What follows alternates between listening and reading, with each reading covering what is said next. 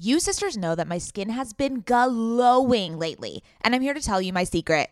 Oak Essentials. You've heard us talk about their line of luxurious products before, and we're so excited to have them as a sponsor of OK Sister Podcast because now you can join in on the glowy goodness. You know Oak Essentials is legit because it was created by none other than our favorite brand ever, Jenny Kane. Oak Essentials is known for its simple approach to self-care with a lineup of foundational skincare staples made with high-quality ingredients that drive results. It aims to unlock healthy, glowing skin with decadent and hydrating ingredients that give you a luxe, dewy glow.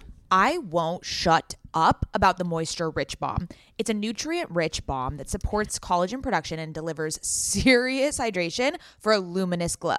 And a luminous glow indeed. The way my skin feels like butter after applying this balm.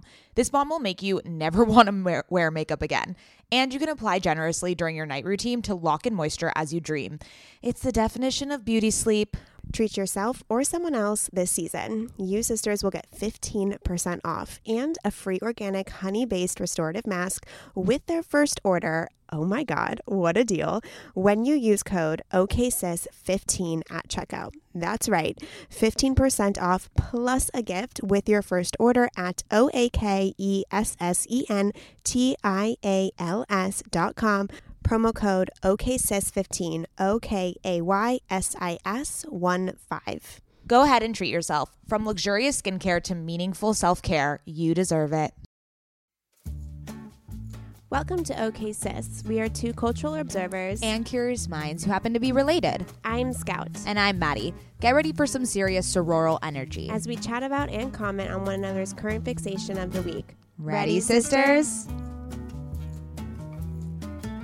Hello, welcome back to OK Sis. My name is Maddie. Okay, and I am Scout, and we are the sisters behind OK Sis Podcast, and someone is coming in hot today. Is it because I got you a very strong iced coffee? Yeah, you haven't even made a dent in your iced coffee. Because this is my second one, and I realized that potentially I should not have another after I already ordered it and paid for it. Yikes, yeah. I am hyped up on the caffeine, that is for sure.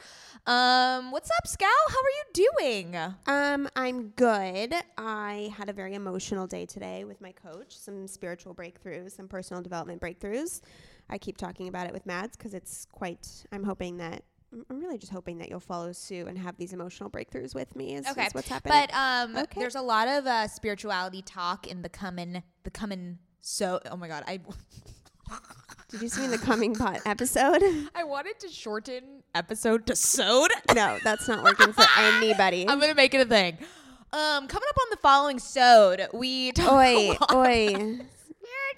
Okay, we won't talk about spirituality, but I don't know about that sode situation. Oh, I love it. Anyways, guys, it's gonna be the next thing. Some news that happened in my world. Mads doesn't know who this is, but in my world, Rachel Hollis and Dave Hollis are getting divorced after 18 years of marriage. And this is important because there's a lot of anger about this on the internet right now, because they really position themselves as an example of a marriage. So they have their own podcast where they talk about marriage. And they were just recently in an article written a month ago about how to make marriage work. And so they've really positioned themselves as almost this relationship expert and this like marriage expert standing. And not that I don't think they shouldn't get divorced. It's not that. It's just that people that have been following them, she's very well known for her relationship and her family and her mental health and self-development work that she's done. But her and Dave Hollis really are almost this public figure and example of a marriage. And so I think where if you are a follower of Rachel Hollis, who has, and I will say this disclaimer, has had some controversy in the past. Okay, we will talk about that. I'm not, condoning all that. But I think where people are upset is that it came out of left field and maybe they weren't being so honest about their marriage as they've been trying to dole out marriage advice to everybody else. So people are upset about it. The trust is kind of lost. Yeah, like was it all a show? And I don't think that people are critiquing her for having marriage issues. I think it's just, if you put yourself in a platform where you're doling out advice and like you haven't been. And Dave Hollis said he's been thinking about it for years. Oy. So my prayers are obviously with the family. I know they have like 4 children maybe. So I personally liked her book. A lot of people didn't. But yes, it's been interesting. It's definitely been all over the internet. That's for sure. Yeah. Well, okay. Thanks for the update. Another thing I want to put on everyone's radar. You guys all know that we are big Bachelor people. We are proud members of Bachelor Nation. There is a petition going around to get a Black lead as either the Bachelor or the Bachelorette in a coming season. Or, I mean, a true reform across the board in terms of diversity for the show, but specifically to cast a Black lead in an upcoming season.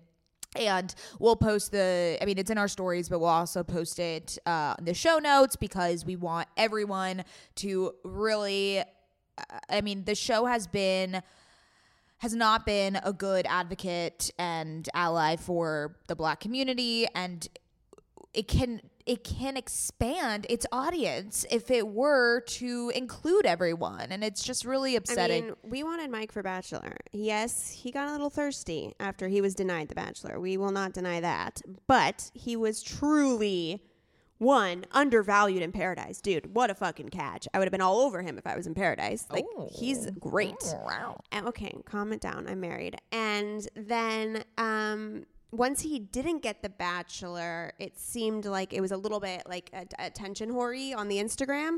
But I'd be fine if they cast him back as the Bachelor. He's great. He needs to be. It's just and Rachel Lindsay has said this. She was on Bachelor Party with Juliette Littman, The Ringer. You guys all know I'm a huge fan of that podcast.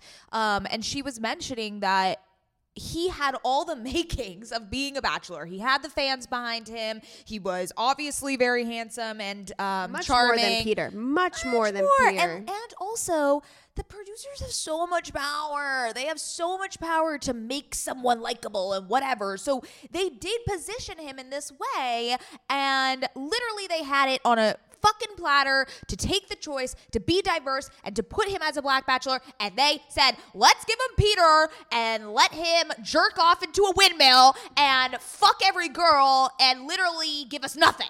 Okay. Well, yes, this is kind of old news. Since when this happened, we were quite outraged. We were all for Mike for Bachelor, but yes, sign the petition. Yes, that's great. Probably coming back to that action point. Yeah. Okay. I notified you of this next news. Yes. You didn't even know about it. Yes. You can talk. So everyone probably has seen the controversy of Stassi and Kristen, Stassi Schroeder and Kristen Doty of Vanderpump Rules. Just to give you a little backstory of what happened. Faith, let me get her last name. I'm sorry. Hold on. Faith Stowers. She was a very minor role in the series, which, people are starting to question, like, okay, the show is historically very white. There's literally not a person of color in the cast. And there was like 20 people in the fucking cast. And we had Billie Lee, who's transgender, and she was the first transgender, and she had a bad experience as well. Right. So what I'm saying is the show definitely does not favor diverse cast members and does not give them a voice and does not give them any airtime that they deserve. So Faith, essentially her storyline was she had sex with Jax when Jax and Brittany were together. It was obviously an infidelity moment, and she was classified as the villain. And Jax was for a moment, but he's always classified as that. But Jax is still on the show. Jax is still admired and still thriving, and Faith was eliminated after that season. So slut-shamed. Right. So what happened with Stassi and Kristen is apparently there was a Black person who was committing crimes, and Stassi and Kristen... Like in the neighborhood? Like where? Like, on set? No. Yeah, just like in life. Like in LA? Yeah, like in life. Okay. And then here it says, Stassi and Kristen had called the police to report Faith for crimes that had been reported in the Daily Mail article about a black woman wanted for theft. So Stassi and Kristen saw a black woman, a random black woman, in the Daily Mail, in the Daily Mail, and they called the police and said it was Faith. I mean, one, they know it's not Faith, so that's Of just course. fucked up. Two, who the fuck gets someone into legal trouble that is innocent? That is so fucked. So, Faith last week was on an Instagram Live, and she recounted this experience. And not only did she recount this experience, Stassi admitted to it on a podcast years ago and had said, like, yeah, we did this. Yeah, I read that. So Faith was like, yeah, they fucking did this to me. And, like, great, cool. Like, obviously doing this because of racial prejudice, and they claimed it was because they were trying to get back at her, and literally took Jax back into their friend group immediately. So, anywho, it was reported today that Stassi and Kristen have been fired from Vanderpump Rules. Wow. And damn, like this. Oh, damn. This is huge news. Also, Stassi's been dropped from her management company. And she was going to get married on Bravo. She was going to get her wedding paid for by Bravo. And none of that. This is Bravo stepping up to the plate and amazing. Really holding their community accountable. They also fired Max and Brett. These are two new cast members from last season. They were like the fuckboys of the season. They also had past racist tweets resurface, quote unquote, apologized. I mean, these were unforgivable tweets, and Bravo's like, nope, we're not standing for it. So I am actually really, really proud of Bravo. I think now that 4 cast members have been eliminated, they should replace them with 4 black cast members. They will. So anyway, Lisa Vanderpump, hire some black people at your restaurants, please. Yeah. So insane news. I mean, the world, we know the world we live in now. There's new shit every day. It's coming out, but it's good. It's all moving towards the right direction. Exactly. I love that you're still in San Diego, and I'm worried that you're going to leave soon. Yes. Still here, still thriving. I think it's been so nurturing to be in our childhood home and being, like catered to like I'm a little baby. So and dad making you every single meal. Exactly. And I was like, why would I ever leave this? Anyways, you should never leave this. Mads is admitting that San Diego is her home and she should come back. Okay, sisters, let's talk about doing the right thing to keep our bodies healthy in the long run. I make a smoothie every single morning and consider myself a pretty healthy person, but even then, I'm still most likely not getting all the essential nutrients I need on a daily basis. So we want to talk to you about Ritual, the obsessively researched vitamin for women. So I take my Ritual right after I drink my smoothie with all the rest of my pills in my cute little pink pill box, and it's become... no pun intended. Ritual. Yeah, how do you take your Ritual, Mads? Oh, I take it, I pop that baby in the morning. Let me tell you about their minty taste, because if you guys have ever had history with vitamins, they usually have this like fishy, gross aftertaste, whereas with Ritual, it tastes like you are swallowing a mint. So, really good for the morning breath that you might have. Pop that baby in, get your nutrients, and smell amazing. Yeah, and it has from D3 to omega-3.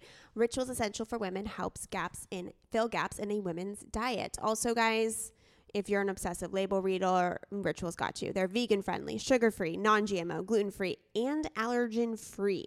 Also, it's basically $1 a day to get this subscription. They deliver it right to your door. And if you actually look into getting all of these nutrients in your vitamin regimen, it is a lot more than $1 a day. So we're always down for a good deal. That is also a cute box. So branding snaps for branding. Better health doesn't happen overnight, and right now Ritual is offering the Sisterhood 10% off during your first 3 months. Fill in the gaps in your diet with Essential for Women, a small step that helps support a healthy foundation for your body. Visit ritual.com/OKSis to start your Ritual today. That's 10% off, not during your first month, during your first 3 months at ritual.com/OKSis. All right. So housekeeping. 1, we have a newsletter. If you're ever looking for a really cute, fun little thing to open up in your inbox, you can subscribe at OKSisPodcast.com. Also in the link in our Instagram bio. We have an Instagram at OKSis Podcast. We have a secret Facebook group. It's called OK Sisters. Huge community over there. If you're looking for any type of tips, any type of sisterhood, feel free to join. We are all about self-promotion. So if you have a product that we want to promote and support, feel free to join that to spread the word. And let's see. Oh, yeah. No longer is our TikTok at OKSis Podcast. If you were following it, welcome. You now follow me at Maddie Mayo on TikTok. And if we could all get back at Maddie for kicking me off the joint TikTok, can you please go follow me at Scout Solo? Because I have a total of 6 followers at the current moment. You also just joined like 2 days ago. I don't give a calm shit. down. I don't give a shit. Be patient. No, I'm not patient. Growth takes some time. Yeah, and do me a favor, sisters, flood my TikTok. Thanks. And lastly, and most importantly, please go to OKSis on the Apple Podcasts and rate, review, subscribe, rate, review. Woo. Oh my God, yeah, that was beautiful. I think I just had a stroke. I don't know what the fuck just happened to you there, but the show must go on. Okay, guys, we are so excited about this episode. I am leaving buzzing. I'm dying. It was so good. Yeah, so we had Brianne Patrice. She is, I mean, a multi-hyphenate is not even not covering all just a that. multi-hyphenate. She so embodies. So there's 3 different types of doshas. She really represents the like grounded Mother Earth dosha. Absolutely. So she contributes and manages essentially 3 communities. One is Sad Girls Club, which you probably have seen all over Instagram. Incredible branding, first of all. Also Black Girl in Om, which is a resource for Black women in the yoga and meditation space. And then she is now creating an online community called 2930, which is all about sexual divinity. And she is just such a soothing and nurturing force. She's quite wise. She's got the insights, guys, and she rattles off a long list of resources that women of color can utilize during this time for their mental health, which is in the show notes. I'm going to be linking everything in the show notes. So enjoy, sisters. Enjoy. Ever since having a baby, I've been extremely conscious about what I spend my money on and which products I use. And clothing is no different. I want my wardrobe to be sustainable, good quality, and timeless. You have to be talking about Whimsy and Row, right? Whimsy and Row is an LA-grown, eco-conscious brand born out of the love for cute, comfy, and classic styles. Every piece is made by women for women. Quality goods, local production, natural and organic fabrics. Yes, please give me all the linens. Just like OK Sister, Whimsy and Row is based on the idea that women are multidimensional. There's a balance of flirty feminine and minimal masculine in all of our wardrobes, and Whimsy and Row means exactly that. From special occasions to everyday effortless styles, their clothing is meant to mix and match and wear on repeat. I have been wearing their Kira pant in black linen probably 3 times a week. Sisters, if you've been listening to this podcast or following me on Instagram, you know that Whimsy and Row's Kira pant in black linen is a sisterhood staple at this point. Founder Rachel Temko created the brand back in 2014 because she wanted to create an approachable and inclusive brand that cared for the people and the planet first. Get the full Whimsy experience IRL at their Venice location or shop online at whimsyandrow.com. Their store in Venice is so cute, I can attest, and if you're in LA, I highly recommend stopping by. They are always putting on these amazing community events. They just launched their spring-summer collection, and we will be living in it all summer long. Visit their website, whimsyandrow.com. That's WHIMSYANDROW.com and use code OKSister for 15% off. Sisters, my goal these days is to always look put together when I leave the house. Nothing over the top or super dressed up or anything like that. I just want to look put together and feel good about what I'm wearing in an effortless yet refined way. When I look at my closet every single morning and think about what I can wear that is chic and intentional, I usually end up grabbing one of my Jenny Kane sweaters, and I always end up loving the way I look and the way I feel in them. You all know, sisters, that when I envision my highest self, I am wearing Jenny Kane. Their sweaters are the quintessential must-have item.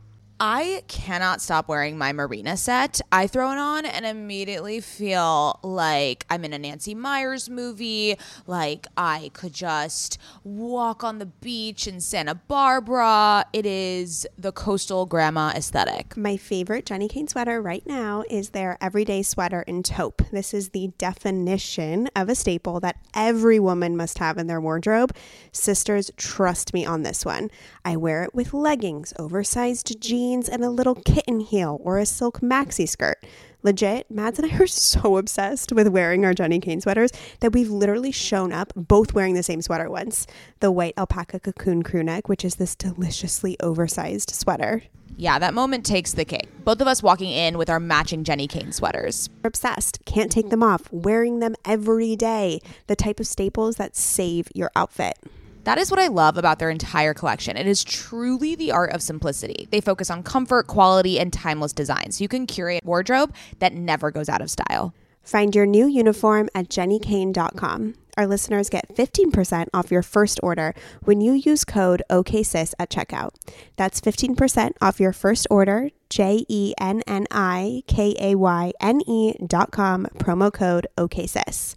OKAYSIS. Let getting dressed be one less thing to worry about. Brianne Patrice is the executive director and editor-in-chief of Sad Girls Club. Outside of the club, Brianne also holds the position of publication editor over at Black Girl in Ohm. With mental health and wellness at the helm of her work, Brianne is an intuitive-led healer, spiritualist, and meditation guide. Creatively, she is a writer and owner of 2930, an online community dedicated to informing the conversation around survival mode and its long-term effects on our four bodies, empowering women to reconnect to their sensual and sexual divinity. Without further ado, Brianne. Hi, everyone. How are you guys? We are good. We have, just from that bio, we have so much to talk about. I feel very in line with you coming on right now, just in my own personal life and my spiritual shifts I'm going through. So this is just awesome. Thank you for having me. I'm excited.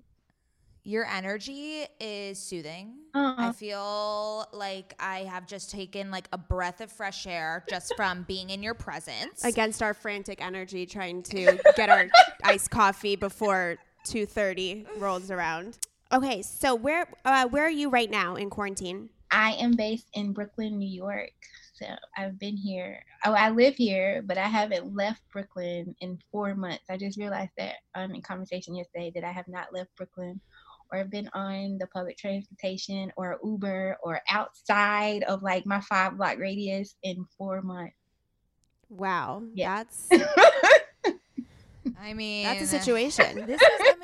The quarantine life, man, it is just, who knew that we could go months without leaving? Like it never felt real. And then now it's like been 4 months and we're like, oh, we're still doing this. Yeah. I'm kind of done with the quarantine life because I run my own business and I have an office and there's only 3 of us. Mm-hmm. So we've decided to like the 3 of us socially distance. So I've been going back into the office and then I'll go to my dad's house and that's it. But it feels like since I'm getting out of the house every day, it's just like I have less. But anyways, we hope you can get out soon and experience the glory of an Uber, you know, and driving and all that good stuff. Shall we do current fixations? Let's do it. Okay. So my current fixation is a brand called Sasha Bianca. She is actually one of the sisters in our sisterhood.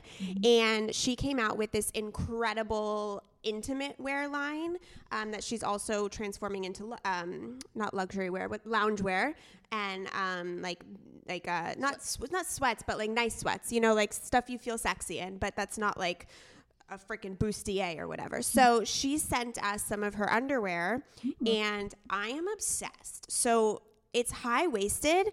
So like I have some hips. And so for those of you that might have a hip and like a smaller waist, it hits at the perfect point on your body. And it's just comfortable. It's like this really great material. And I almost use it just like, I like just wearing them and just putting on a big t-shirt and walking around the house in them, to be honest. But it's really great. And she actually sold out this month. She is a Black business owner, and it's amazing to hear that the social media community has been supporting her this week. So like kudos to her, Sasha. It is spelled Sosha. Bianca. Yeah. So it's just spelled a little bit differently. So I'm going to put that link in the show notes for you guys to check out. And also her underwear is super affordable and it's good quality. It hits at the right spot. It's different than like the average thong. It's more like a loungewear underwear kind of thing. And you just feel good in them. Like I took a picture. I didn't shave my vagina when I took the picture and I sent it to her, but it was good. The vagina part, hair part though, but I feel you because I haven't shaved either, and I'm just like, any man who comes along just gonna have to deal with it at this point in time. Oh yeah, it's full bush over here. I mean, the laser appointments have not been made. Because I just yeah. It's my husband's birthday today, so I shaved actually, guys. I shaved my legs, my vagina, my armpits. You need a medal. Oh, I know, right? It's gonna be a good evening. It's a good birthday for husband. Yeah, shaving is no fucking joke. The work that we women need to do to prepare. Yeah. Meanwhile, men just throw water on their face and they're like glowing, and I'm like. Although in my husband's defense, he is really getting into hair care, and he's got curly hair like I do, so he's been playing around with some really great natural ingredients, and he's kind of like, you know, a hair care kind of guru. But anyways, he puts in a lot of attention, so I appreciate that as well. Okay, Mads, what is your current fixation? Okay, my current fixation. So everyone knows I am a TikTok enthusiast, and I noticed, which I think most people noticed last week, is TikTok really doesn't have that much representation in the Black community, or at least they don't. It doesn't seem like they are prioritized on everyone's For You page. And I was obviously thinking about that, and I was wanting to diversify my TikTok feed. So I was looking up some Black TikTok stars that I can start to follow and start to support, because I am a big, TikTok apologist. I am here for the content, and I'm ready to follow anyone and everyone that is funny and beauty tips and fun dances. So I found this Instagram account, funny enough, called Black TikTokers, and it has just all of this incredible array of content, from like small following to larger followings, and in all different genres too. And so it just kind of also illuminated, I know as white people, we have been, last week we really were a lot of these, we were excited to follow so many amazing new businesses and individuals, and the same goes for TikTok, and I was so appreciative for this account, and then also for my new TikTok follows. Also, we used to have a joint TikTok, and I got kicked out. Oh no, what happened? I don't have a TikTok. I don't want it. My daughter has it, and she loves it, but I'm good. Yeah, Matt said I was bad at the dances, and that I wasn't committed to the content enough. Oh man. So now I have my own, and the only people I follow are Joe Jonas, and that's about it so far. So, well, I'll give you some Black TikTokers to follow. I just need to know everyone to follow. Yeah. I don't know TikTok. Anyways, okay, amazing, love it. Okay, Brianne, what is your current fixation? Honestly, baking has becoming my current fixation. I swore up and down like I didn't know how to bake, and I don't know if it's because I'm just older and like have more patience when it comes to cooking, or if it's just been Corona and I have to cook. But it used to be really bad, where like if I did like box brownies, it just would not work out my favorite. I would burn it. The brownies wouldn't rise correctly, which is bad.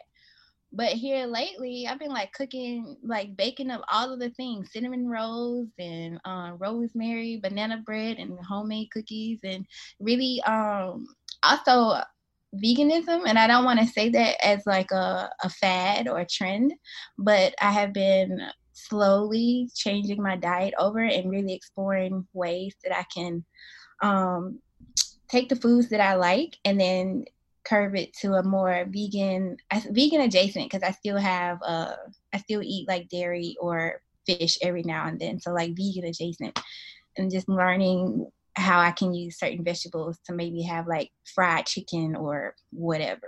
Wait, you need to give me the recipe for rosemary banana bread. Like, what does that even Oh my mean? God, my friends are so obsessed with it. I brown the butter and then dip the rosemary into the butter and let it infuse with the butter, and then I chop up fresh rosemary and walnuts into the actual banana batter, and it's like the best thing ever.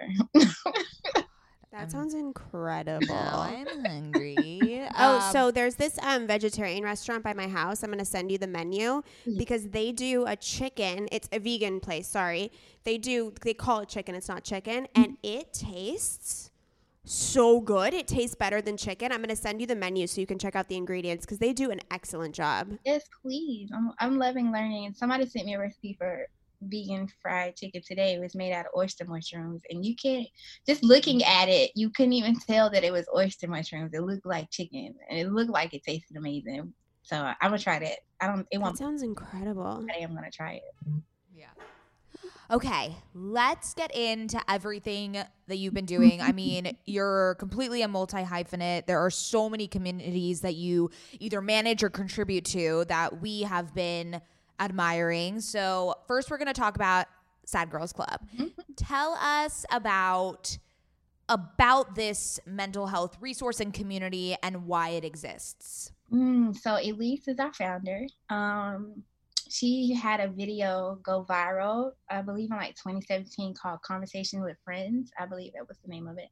And she just talked about her stint with mental health and her depression and all of the things that she went through. And obviously it took off, and she saw a need to cater to mental health and wellness, especially within the Black community, because it is such a taboo topic. Things like therapy are not as easily accessible to people of color, and then Black people in particular are often told not to go to therapy. We're often told to go to church and pray about it, and so there's never that segue of you can be in church or you can pray anyway and have therapy. There's never the combination of it two. It's either you have to have one or the other. And so with Sad Girls Club, us officially launching our website in 2018, we have just been have such a plethora of support in our community, and our online zine, and tackling everything from love and sex, and body positivity, and being sexual beings, and really understanding what it means to maybe have depression, or what it means to cope with bipolar, or what it means to cope with ADHD. And all of these conversations have lived either on the platform, on our Instagram channel with various people that we have talked to, and then just in the various events that we hold here lately in our virtual community. But when we were doing in-person events, we had like a Nike Run Club, and after that we'd have like a therapist come in, and we partner with Dr. Jess, who is a very well-known Black woman in the mental health community. And so Sad Girls Club is just here to really help us destigmatize the conversation around mental health and wellness for Black women, for Black people, because even though we like to think that we've come such a long way in the conversations we have around mental health and wellness, there's still so much that we don't understand, so much that we have not tackled, and still so much that we are afraid to really call into the carpet. So Elise built this beautiful platform. I came in 2018 and have been working very close with her in the time frame to really build up Sad Girls to what it is today. So that's all beautiful. I'm so interested in this because I have bipolar disorder, and in my community I had to educate, and my parents had to educate themselves, but it wasn't, there was a taboo around it, but I can understand like the added layer of like access to certain therapists or a cultural difference of just go to church and pray. So I think that's an incredible step, and people like me who just deal with a mental illness can understand the importance of that step. What is your specific relationship to mental health? Why is this a topic that you decided to go into and tackle? Oh, mental health has always been a thing for me. I have been a super, super sensitive being from the time that I was like crafted into this world. I have always been hyper aware of my emotions, and because of that, I got bullied a lot. Even my sisters, I love them dearly, but even my sisters will like often call me crybaby or whatever, just because I do cry. I cry at the drop of a dime, and I used to be ashamed. Girl, I used to be ashamed of it, but now I'm like whatever.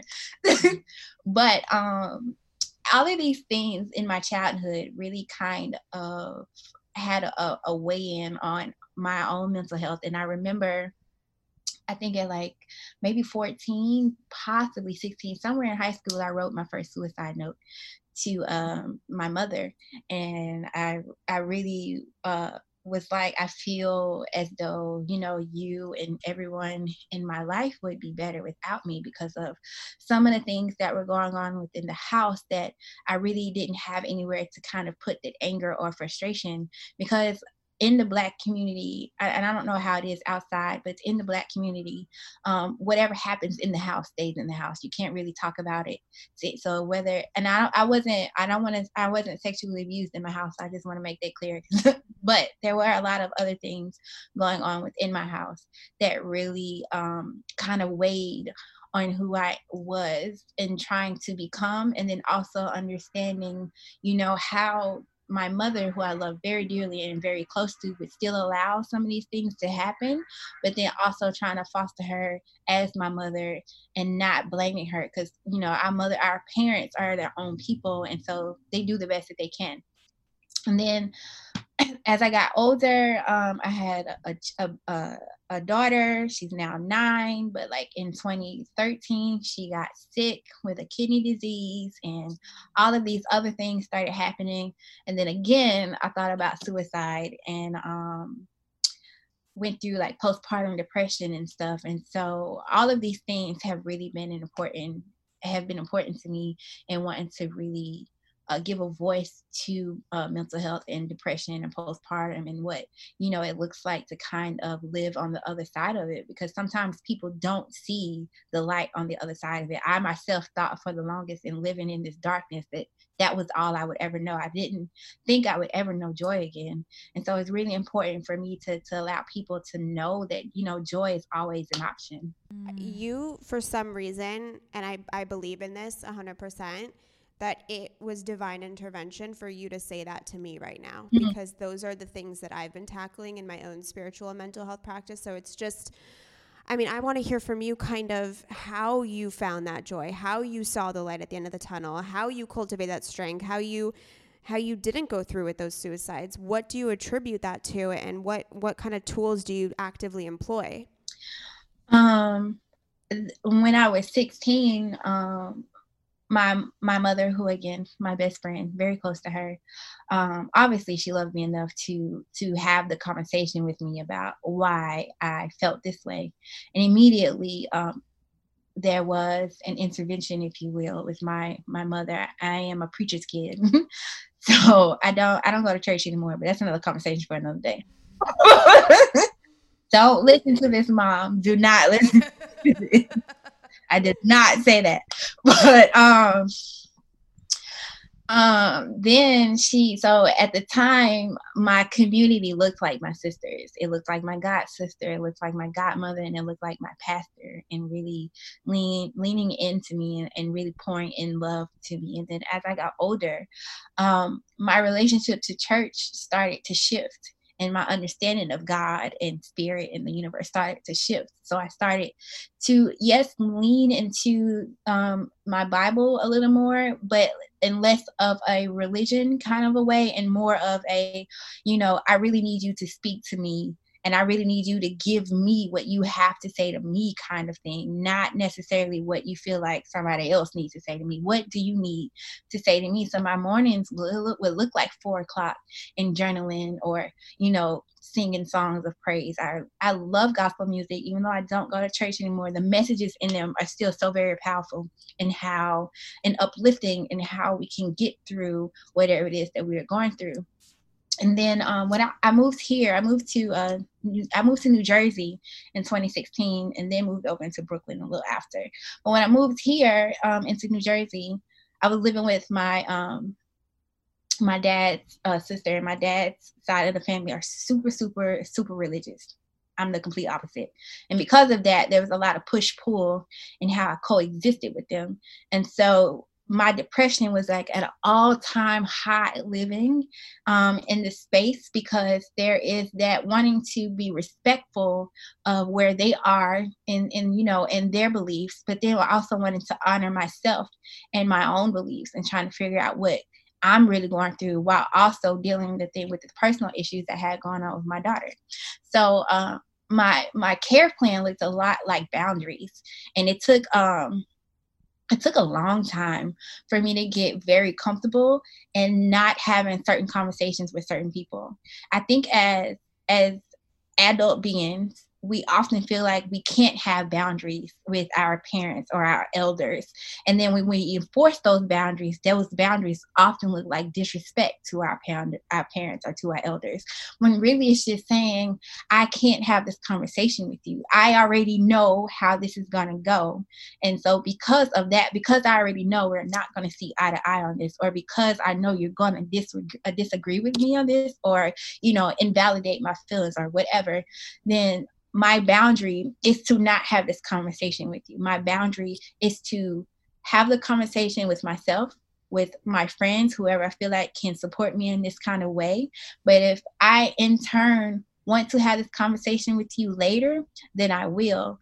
And having a sense of privacy, like you are entitled to privacy. That was another thing that really got me through it, was really honoring myself and knowing that I am entitled to privacy regardless of who I am living with and regardless of what their feelings are around it. I don't have to share anything with you if I don't want to.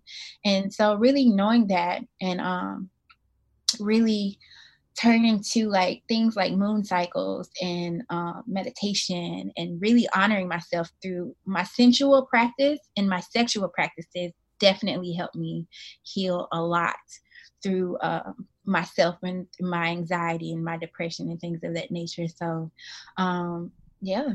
Yeah. So I really loved what you said, and I don't think this is talked about enough, is coming to terms that our parents are people and that they're individuals and that they aren't these heroic people that we grow up looking to them as, but rather flawed humans. And it's a really, really interesting moment in your adulthood when you come to terms with that. So thank you for illuminating that. And I kind of want to speak on, you're a mother now and all of these things you've learned in relationship to your family and your parents. How have you been enacting that within you and your daughter? Is it daughter? Yeah, daughter's relationship. Ooh, it's so funny you asked me that, because I'm actually working on a project right now about examining our relationships through motherhood and learning, the various ways we look at gender roles and our bodies and religion and intimacy, and how those are things we often learn by watching our mothers. And so in seeing how my mom raised me, she's super Southern, so super, traditional, have kids, have a husband, wake up at 4:00 in the morning and cook his meals and all this stuff. And I am the complete opposite. I feel like if I'm working the same amount of hours as you are, you can go cook a meal and leave me alone. Snaps for that. That is how I feel. I tell any man that I date, that if they expect me to cook them 3 meals a day, or if they expect me to cook every day, not even 3 meals a day, but if you expect me to cook for you every day, we not gonna work, because because I do a lot, and I totally am for the man being the man, but I also feel like as the man, it is also your job to cater to me. And sometimes that might mean that I need you to cook me a meal today because I got a shitload of work to do. I can't wait. Can I cuss? I'm sorry. Oh, fuck yes. Fuck yes. Keep you it can going. cuss. Keep it going. So, but one thing that I really, really did not have when I was a child was the freedom to honor my creative self. My mother never understood the how important it was for me to have and own my creative expression. And even as an adult, when I first started writing back in 2014, like when I really got serious about it, she's like, I don't understand. This isn't gonna bring you any money or whatever. But now that she sees me like out here doing the thing, she's like, keep going. Isn't that always how it goes? I know. At first she was like, leave it alone, go find a job. This is not gonna go nowhere. And now she's like, oh, you wrote that? Okay, I think. But anyway, Yeah. so for my daughter, I make it extremely me and her grandparents, who are a huge role in her life. They are her primary caretaker while her father and I work. We make it extremely, extremely important for her to express herself however she feels she needs to. So there are times, and it's in anything, not even creatively, it's anything. So there are times I might call her and whatever, and she's like, Mommy, I don't feel like talking to you right now. I'm busy. And I'm like, I don't know what you're doing, but okay, sis, I'm going to let you go. And you call me back. So, and I love that though, that she feels comfortable within herself to honor her emotions and say, yes, I need this. Yes, I like this. No, I don't want this, or I don't want to wear this. And as a 9-year-old, we often, especially for when we were kids, our outer appearance was pretty much everything. We wanted to be like perfect so nobody would pick on us. But she's out here like cutting her hair off and just wearing whatever shit is she wants to because she feels comfortable in doing that. And I really believe that it's because myself and her father and just the community around her has really uplifted and supporting her into really owning and figuring out what being a girl and what being a woman and what having a voice means to her. And I never want her to feel like that, I will never support her. And I don't think she feels that way. She's always, Mommy, I want to try this, or want to do this. So she's done everything from trying guitar lessons to doing dancing to horseback riding, so whatever. Right now she's learning, she's into slime and then trying to figure out how to code. And I'm like, girl, whatever. Do all of the things until you find something that sticks. And I think that's important, especially for girls, that we give them that road and that mentality to do all of the things until they find something that sticks. That's a part of finding and owning your voice. And I would never take that away from her. I'm extremely proud of her for that. One, that's incredible and so beautiful, but I also see that message a lot in yourself. And I know that maybe you didn't learn it in your home. Correct me if I'm wrong. I obviously don't know about your home life, but it sounds as if you were able to find something that related to you. If it wasn't church, it was this. If it wasn't this, it was that. And understand that this pathway wasn't for me. Like, I'm not going to cook a man a meal. I'm not going to do that traditional stuff. And I think it's really important to highlight because sometimes, all the time, children feel a pressure to mimic their parents or to stay in line with their parents or to have the same beliefs or to, have their approval. And I suffer from that tremendously, having mostly my dad's approval. And so to know that we can find our own voice as children of parentals, no matter how old we are, that we can find our own voice. And then not only that, once we find our own voice, we can then foster it in the next generation. So that your daughter doesn't feel, your daughter probably doesn't feel as if she's limited or has one path she has to walk down. She feels the freedom to choose and to play and to explore. And so that is that's incredible. Really, I commend you on that. It's really, really beautiful. Yeah. You mentioned that she is into slime. I have heard this so much from younger people. No, I Oh, mean, I not thought, for. I thought I heard it wrong. Slime? What's Yeah, that? slime. so It's like slime. everyone is all these kids are obsessed with He's slime. obsessed. What can you please just like, I know this is a completely off topic, but since you know it's in your household at this time, what is slime and why are kids fascinated with it? It's this glob of goo. I mean, she And you put like glitter in it, right? Yes, You, like, make it different this is- colors. Yeah. she will go in and make slime out of anything. She has like a little science lab in her bathroom. So it's like lotion and Elmer's glue and like the various soaps like Mr. Bubble, because some Mr. Bubble works better to make this slime, or this soap might work better to make this slime. And then she got I gotta follow your daughter on TikTok Like- because she seems so rad. I love her. She I mean, obviously, but like she is worlds better as a child than I was. That girl is just amazing. But That's so I don't know. I don't like slime. I hate it. But she looks good. It's so I have a thing with textures, so I just don't. Yeah. And she is like, "Mommy, let's play with this." And I'm like, "No, you got it. You got it." I think I would like playing with slime. That sounds oddly It's satisfying. it's like a stress reliever. I could totally. see. I was just gonna say that. Yes, some people do say there's a whole. I think they're a nonprofit. I want to say she's a nonprofit here in New York that's based off of slime and its abilities to kind of de-stress people. Oh my god, Interesting. love that.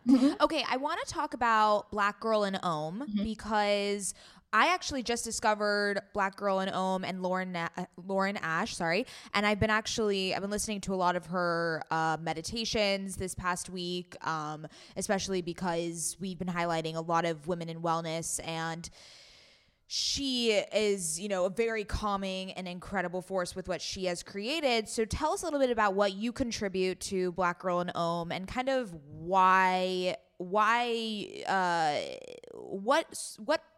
purpose does it service in the Black community? Oh, Black Girl in Ohm. So it was founded 5 years ago. Lauren founded it 5 years ago, based out of Chicago. And she started it because as a yogi, there were not a lot of Black women in the space. It and still is a heavily white space.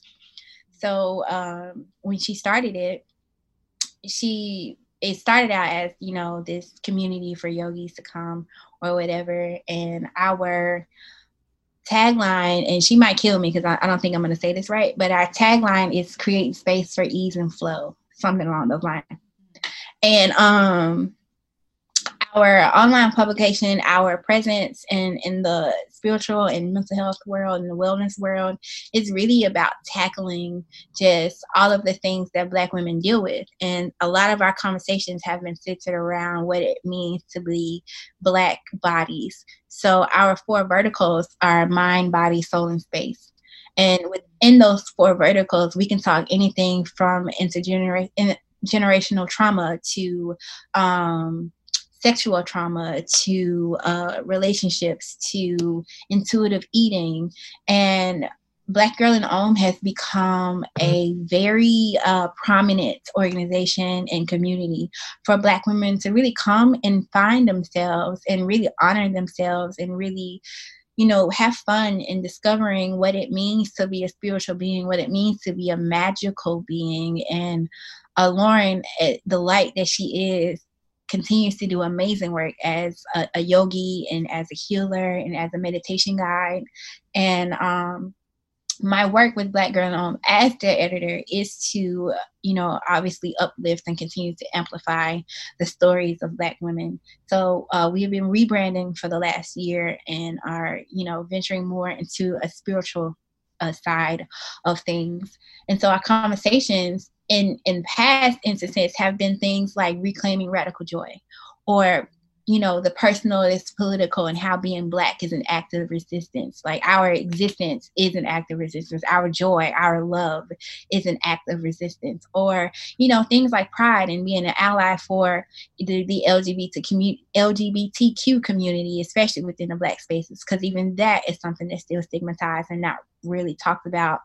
Homophobia in Black homes is still like a thing that we are still tackling. So being an ally for that We are just Black women, honestly, just Black women out here taking up space and telling the stories of what it means to be a Black woman, whether and really knowing that Black stories are not always rooted in trauma. That is the one thing that we I really try to amplify, is that although we all have a story to tell, every story is not rooted in trauma. There are stories of joy and pleasure and, and grace. And so we try to honor the two and really tackling what it means. I mean, that whole mission is incredible. And it is something that I've thought a lot about as to why there is not more Black women in the spiritual yoga wellness space, at least in the forefront. And there's a multitude of factors that could be a whole episode. But I want to talk to you about spirituality in particular. You grew up in the church, and you don't have to talk about why you don't go to church anymore, but you grew up, praying, and I'm sure God was something that who you had a connection to, and then you've entered into this spiritual space. So prayer for me has been a very new, powerful form that I have been exploring, and spirituality. We were raised Jewish. We are Jewish. Mm-hmm. And so we also grew up with the idea of God and going to synagogue and praying twice a week and all of that stuff. And when you're told it as a child, it's just like, yeah, there's God and there's synagogue and we pray as a community. And then as you get older, you start figuring out what kind of works best for you. And so I've entered more of the spiritual space, which it sounds like you've done as well. And I would love to hear more about what that looks like for you. How do you define your spirituality? Do you pray to God? Do you pray to the universe? Do you believe in manifestation? What does it look like for you? Ooh, to me, God, spirit, the universe, the language for me is all the same. It's all interchangeable. So one day I might say God, I might use spirit. I might even still say Jesus. Like, all of it is interchangeable to me. I've never really even though I went to church, I never really understood the full scope of religion. I've never really considered myself to be a religious being. I always struggled between the two. And then as I got older, I finally let go of trying to be this religious person. And so my spirituality, it is really rooted in like the earth and meditation and the various moon cycles. I believe heavily in, full moon and new moon. Those are my favorite times of the month. And taking time to honor myself, whether it's through candle magic or, burning rituals or just whatever. My spirituality has a lot of various forms. It could look like dance and, honoring myself with the foods I eat, or, honoring myself through spiritual baths, and even through conversation with the community that I hold, whether it's with the person I'm dating or with my friends, or, just journaling too. Journaling will always be my favorite form of like coming to self. I feel like I have the most powerful conversations with myself when I am able to like really write and sit down and kind of journey my way through whatever is coming up. So, and meditation here, spirituality here as of late definitely looks like tarot cards too. I've been doing a lot of deep diving into oracle readings and energy pools, and really trying to understand the various messages that spirit bring. I think I just broke my nail. I'm sorry. Are you okay? I think I just broke my fingernail. My daughter came like, "Mom, your nail looks too long," and I'm like, "I'm not cutting them," and I probably need to, because I stabbed myself with it the other day. Quarantine nails. But spirituality is like it's not one dimensional, so it can be whatever you want it to be. And right now it's just me figuring out and picking and choosing whatever my spirit needs in a day. It could be rest. Oh my God. I'm just, quarantine has brought like a total spiritual awakening for me. I've always considered myself a spiritual person and kind of aligned with those ideals, but I've never, I think, internalized them and felt them in my core really, or understood what it means when people say we're all connected. Like, I'm like, okay, I get it. And that's a nice sentiment, but now I'm feeling it in my body. And, for me, it looks like meditation every single night, journaling every single morning. I think journaling is the best way to connect with yourself. It's what I do the first thing I wake up. I have this oracle deck, which is amazing. Oh my God. I kept pulling a card that said I was in the void, which is the area you go through into a spiritual transformation, and I kept pulling it for like 3 weeks straight. What's the deck? Excellent question. Starseed. I was wondering if that's what it was. I was like, is this sounds familiar? I have that. Oh, it's so good. And then the minute I was like, I think I'm coming out of it, I got the card that said I'm coming out of it, and I was like, oh my Lord. It's amazing how right the answers to everything that we need are already within ourselves. Like our intuition is everything. I even cook with my intuition. Like our intuition is everything. Spirit would tell you everything if we really just learn how to lean in and tap into it. So I want to talk about the state of our world and our country right now. Obviously, with the aftermath of the murder of George Floyd, there has been a specific movement that has erupted, a revolution, of course, but something that I keep coming back to is obviously a lot of Black people went through very emotional distress last week. I mean, you all go through emotional distress for your entire life, and then last week in particular was exceptionally hard and dark, and you work within the mental health space for Black communities. So I do want to hear about some of your tips, some of your resources, things that you would recommend to our Black listeners and to the Black community if they are in a process of healing at this time. Because last week it was so much. It was like it was also just triggering, and it was, I mean, I can't even imagine what it would have felt like to be Black during that time last week. So I want you kind of to speak on what people can do if they maybe went into a depression or started amping up their anxiety last week, and what are some things to kind of reconnect and practice some joy and self-love during this time. The first thing I would suggest is for you to really call names to whatever it is that you're feeling. We can't understand or, really begin to put away our thoughts and our emotions until we really put a name to it. And so whenever I found myself feeling something, I always journal through a series of questions, and I'm always like, what am I feeling in this moment?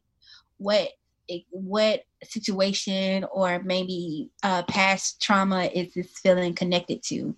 And then how can I begin to really remove myself from it? And I don't say remove myself as in I would never feel this again, but really calling myself to be able to put a care plan and how I can maneuver through it when it does come up again. Because our feelings are always going to come up. Anger, sadness, joy, whatever, it's all going to come up, and how we tend to it today might be different from how we tend to it tomorrow, but at least I know I have somewhere to start. And then as far as like resources, there are a tons of wellness resources out here. There are tons of accounts out here who are really catering to the Black community during this time, and I really hope that once this is over, because part of it, I think a lot of us in the Black community are a little antsy around this, because we don't want this to just be a fad for some people. Like we are not a trend, and I need people to understand that being Black is not a trend. Our trauma is not a trend. People dying is not a trend. This is something that we are really living with and live through daily. So this support that is happening today and was happening last week needs to continue, so that my community, our men, our children have a future from this moment on. But I'm sorry, off of that tangent. Tapping into resources like Rachel Cargill and her foundation, the Loveland Foundation, or her other organization, The Great Unlearn, which is doing a lot of race work, but then also she's very big on not self-harming yourself during this time. And then Sad Girls Club, obviously, Black Women Owned. There are places like, and I don't think I'm going to say this right, but I think it's Naya Wellness. I will send you. Okay, good. Because I don't think I say that right. But and Hill House is a great organization for Black women. I mean, for Black people, not just Black women. Hill House, I think Mindful this week is doing a Blackout week where they're uplifting all Black meditation teachers. And then, journaling through with people like Alex L. or even myself in the work that I am beginning to do with my own organization, 2930. And then really giving yourself the space to unplug. We don't have to, just because somebody says you have to act right now, doesn't mean that you have to act right now. I need Black people in particular to understand that there are various forms of activism, and your activism might look like you just sitting still for a moment to give yourself time to feel, to give yourself time to rest, to give yourself time to understand and come to.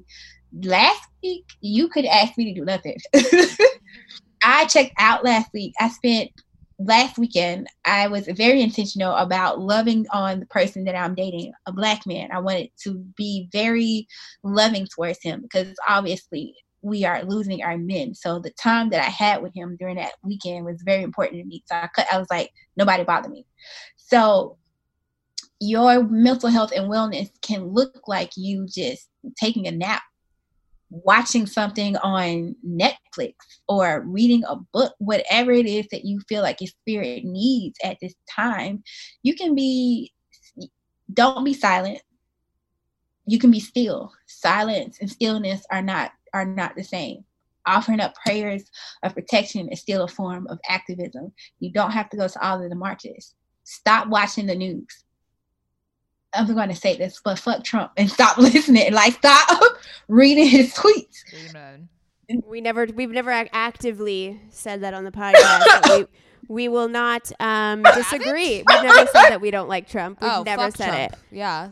Yeah, at this point, it's fuck him hard. Get him the fuck out. We're done. It's over. You had your chance. You're done. But no, for real though, like, I'm done with him. But anyway, and then do some breath work. Mariam Ajayi in her organization, Diving Well, does amazing breath work.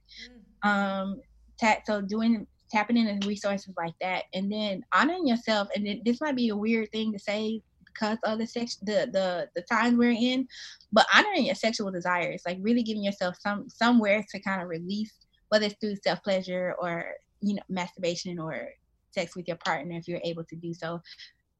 Give yourself that space. It's not wrong. Give yourself that space to really release whatever tension you feel like you need to release right now.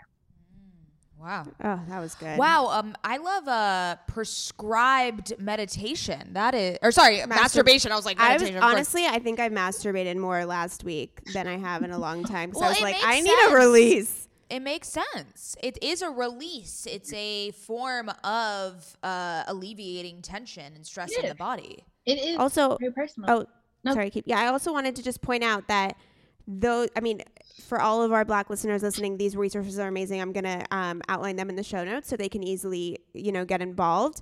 I also just want to say also to our white people, based upon what you just said, is that this is not a sprint.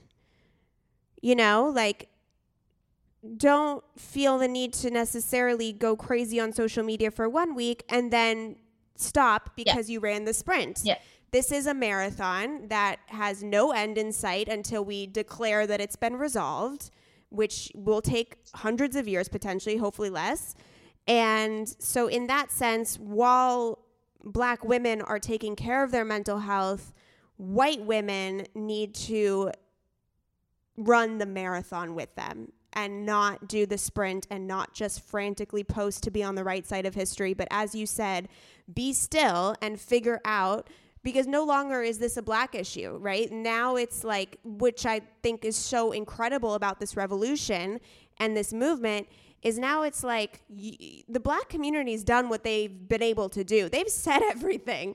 It's now the white community's obligation to make changes in the way we think and the way we do things and the way we change our brands and our businesses and whatever it may be. So I just don't want it, as you said, to be a trend. I want us to understand that we got to be in this for the long haul. So I think your resources are incredible. I hope people can find comfort in them during this time, because I don't know how to comfort people, Yeah. But yeah, was that a rant? I feel like I just no. I'm like sweating now because I'm like getting all hot No, but because I keep talking. It's important. I think, as you said, that it's not, we've already put everything out there. I had somebody immediately after, the protests and everything really started, like when things really started to shift, I had somebody ask me, well, what can I do to be an ally? How can I help? And I was like, what, that's not my job to educate you. Blacks have been documenting things for years. My ancestors have left things behind. Our ancestors have left things behind. There is tons of text, tons of speeches, tons of music, songs, poetry, documentaries, whatever for you to go and Google and read, or whatever it is that you need to do to educate yourself on something, on the very thing that you created. We can create this. So it's not my job to educate you on it. Yeah, we have been, we'll say it again. And I'm fine to say this on every podcast we put up. It is not the responsibility of our Black friends to educate us, and us as in white people.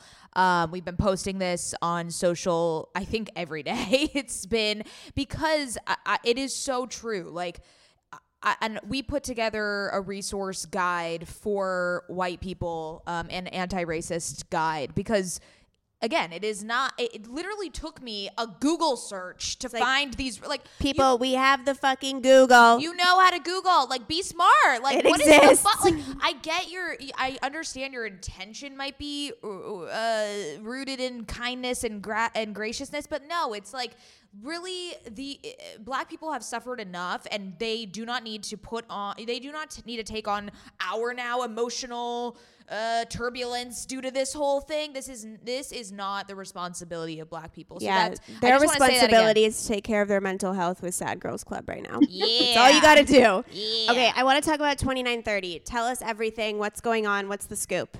Oh, 2930 is my baby. I thought of her. I'm going to refer to her as her. I thought of her when I was 29, transitioning into 30. And it has been like a slow relationship between her and I, because I start on it and then I'll stop, and I start on it and then I stop. And then I really believe in, not putting things out until it's time. I don't want to just throw things out, and because I feel like I have to, or to keep up with the Joneses or keep up with momentum. So there was, for a long time, where I didn't create anything. Like, my Instagram went silent. It was a long time I wouldn't do nothing. And when I moved into Brooklyn last year, I realized how exhausted I was when I moved in here. I just thought that when I came into New York, you imagine you come into a big city like New York, you're finna be out here just doing all of the things. You finna be like, Sarah Jessica Parker on Sex and the City. Like, you finna be living it up. I was like, nah, sis, don't call me, don't text me, I won't go nowhere. I just wanted to stay in my bed and sleep. And I really thought that I was going through a state of depression. And I was like, why am I depressed? Like, I don't have anything to be sad about at this point. My daughter had a kidney transplant. Like, I was working for myself. Like, I got an apartment. It's my first apartment to myself, and not to myself, I have roommates, but it's my first apartment in like 5 years or whatever, so I was like, what is going on? And then Spirit was like, you're not depressed. Your body is decompressing. Your body is letting go of all of that trauma. Your body has been so in survival mode. That's what it's centered around. Has been in survival mode for so long that you are really at a place to where you no longer have to worry about, somebody putting you out of the house, or somebody asking you to leave, or somebody, changing the locks, or, just feeling uncomfortable in your own space. And when you don't, I haven't had a space of my own since 2014. When my daughter got sick and all of the things that happened after that, I was homeless. I lost my job. I lost my car. Just all of these things happened.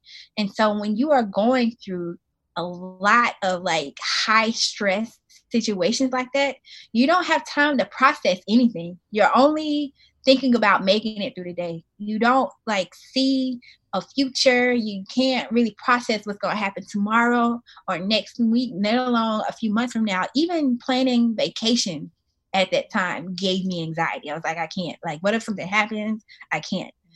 And so coming here and really taking the time to filter through what I was going through really gave me the vision that I needed to kind of finally birth 2930 into what she is going to be when we launch here soon. And so because a lot of my healing has come from my sensual and my sexual, healing and honoring my body as a woman, as a Black body in those spaces.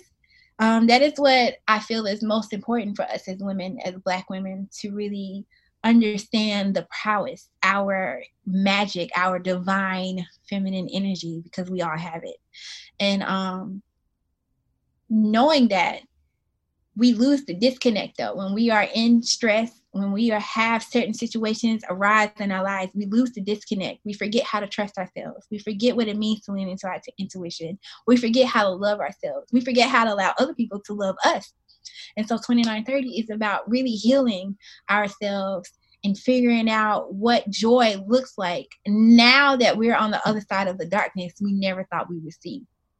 And I can't say I have all of the answers because I'm still figuring out what it looks like right now. Like, I'm dating someone, and even that has been a journey because I haven't dated anybody in 5 years. And so now trying to figure out what it looks like to really allow someone to be all of these things to me, and separating my past trauma so that I can move into a place of joy is scary, but like has been an extremely powerful thing for me to experience. And so these are some of the stories that me and the women that I have been blessed to work with are planning to tell.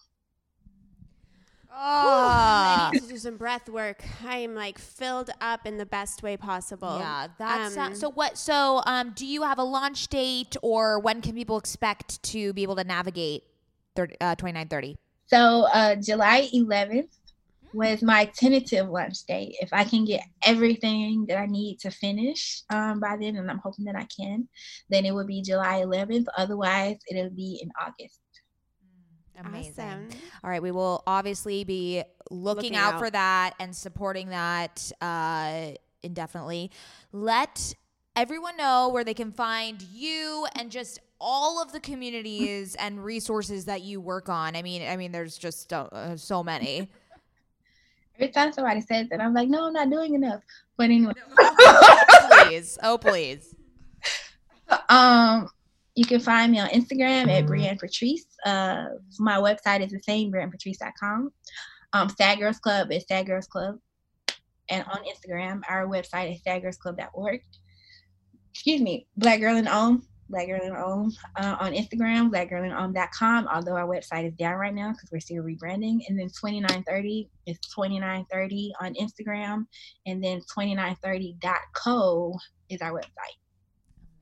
Beautiful. Thank you so much for coming on and being vulnerable and talking about all these things. We love you dearly, and you can find us at OK Sis Podcast. Thanks, sisters. You.